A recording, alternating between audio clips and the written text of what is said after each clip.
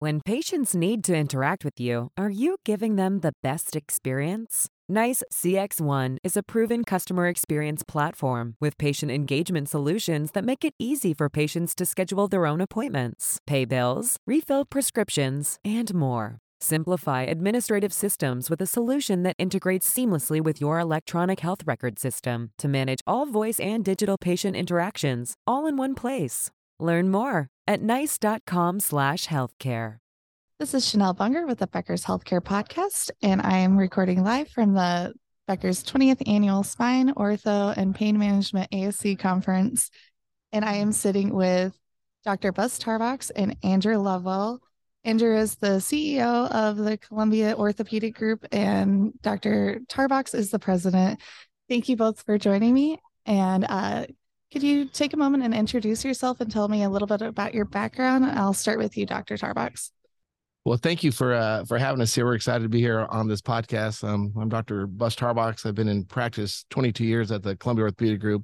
I do sports medicine and have been active in our leadership of our group for majority of my career, and look forward to the future as we move forward into healthcare. We're a group of, at the end of this year, we'll have 27 surgeons. We're currently recruiting, have guys coming in, will be joining us here during the rest of this calendar year. We have subspecialty in through all the aspects of orthopedics. We have multiple ancillaries in our group. Andrew? My name is Andrew Lovewell. I'm the CEO of Columbia Orthopedic Group. I've been with our group about 5 years, first in the ASC space, running our surgery center and doing a massive expansion project there to bring total joints to the outpatient space. We are a 90,000 square foot building, to add on to what Bus was saying. 27 docs in the group actively right now that we're bringing on board, and then we hope to be up to 30 plus by the end of next year.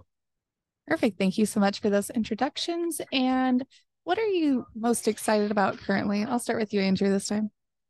I think the thing that kind of excites me the most right now is the opportunity for private practice groups out there in the marketplace for the pendulum to swing back the other way.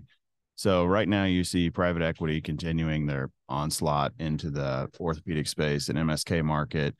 But eventually you're going to have docs who get to the point where they're fed up with hospital employment, the PE route, and they're going to come back into the private practice route. So the thing that I'm most excited about is what does that look like, that 3-year post-acquisition for these groups that have sold, for them to go, wait a second, this isn't what I signed up for. And then we can come back around and bring them back to the light. I think just to add to that, I'm the physician side of things.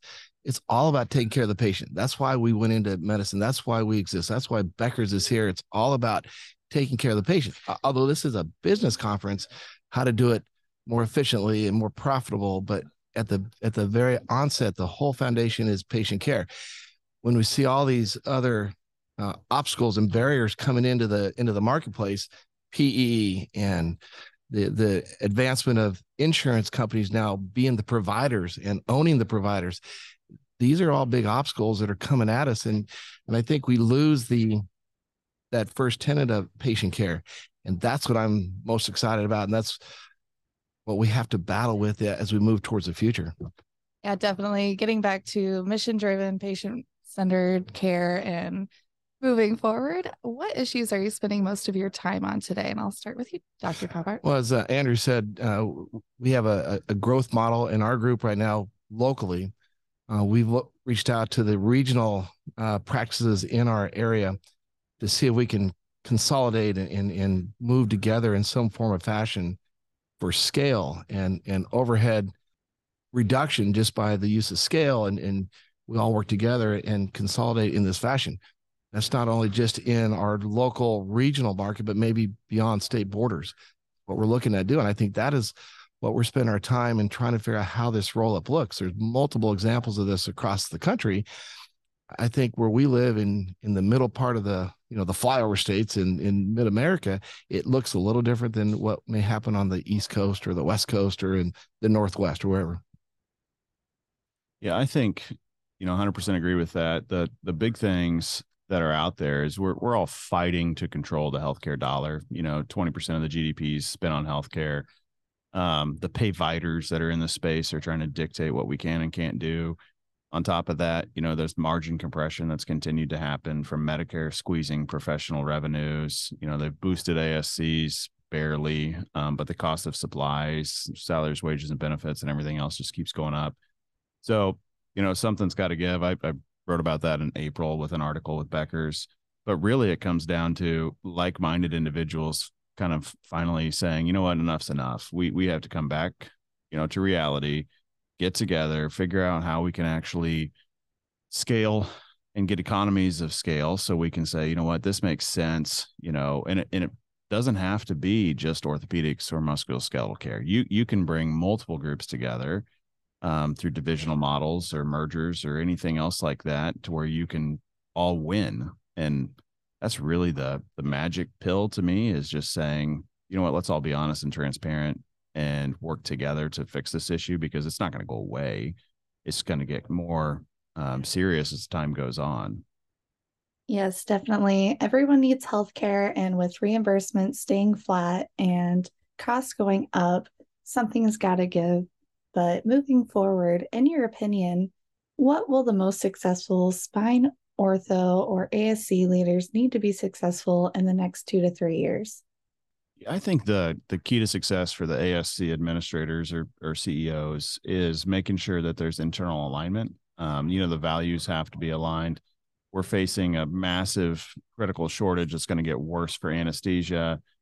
Scrub techs are now in our market. A scrub tech is a 2-year degree. It used to be just a certificate. So we've lengthened the timeline to actually get quality staff in the door. The margin's getting thinner. So what cases do? You got to be more selective on certain issues that come up in your ASC. On top of that, do you have, what do you have in your ASC? Is it outpatient total joints? Is there a way to get outpatient total joints? Do you have any spine cases that exist today that could be shifted to your ASC?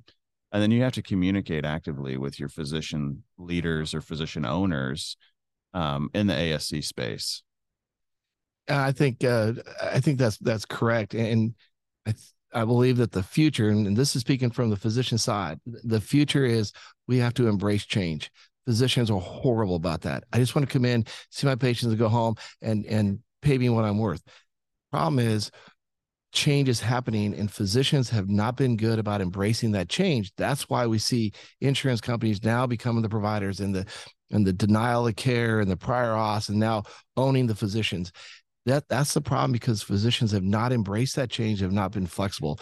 The leader of the future will need to be strong leadership at the top to guide the physicians. And Andrew, as a CEO, can run the ship. The physician leaders will have to guide our partners and the other physicians in the area to embrace this change and to accept that it's not the way it used to be. And we can't just live on the old, well, this is how we've always done it.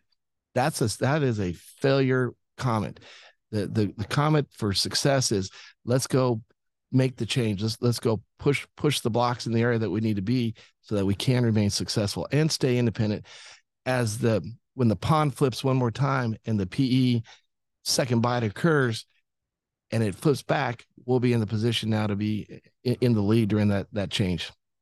Absolutely. Well, Dr. Tarbox and Andrew, thank you so much for joining me today live at the 20th Annual Spine, Ortho, and Pain Management ASC Conference. Thank you for joining me today. Thank you. Thank you. It's so important for leaders at the top of organizations to keep learning, stay sharp, grow their networks. To help our audience better do this in a more simplified, personalized, and meaningful way, Becker's Healthcare has launched My BHC. It's your trusted Becker's Healthcare experience and more, with content, connections, events, and learning opportunities. Join the community free of charge at www.my.beckershospitalreview.com, and we'll see you there.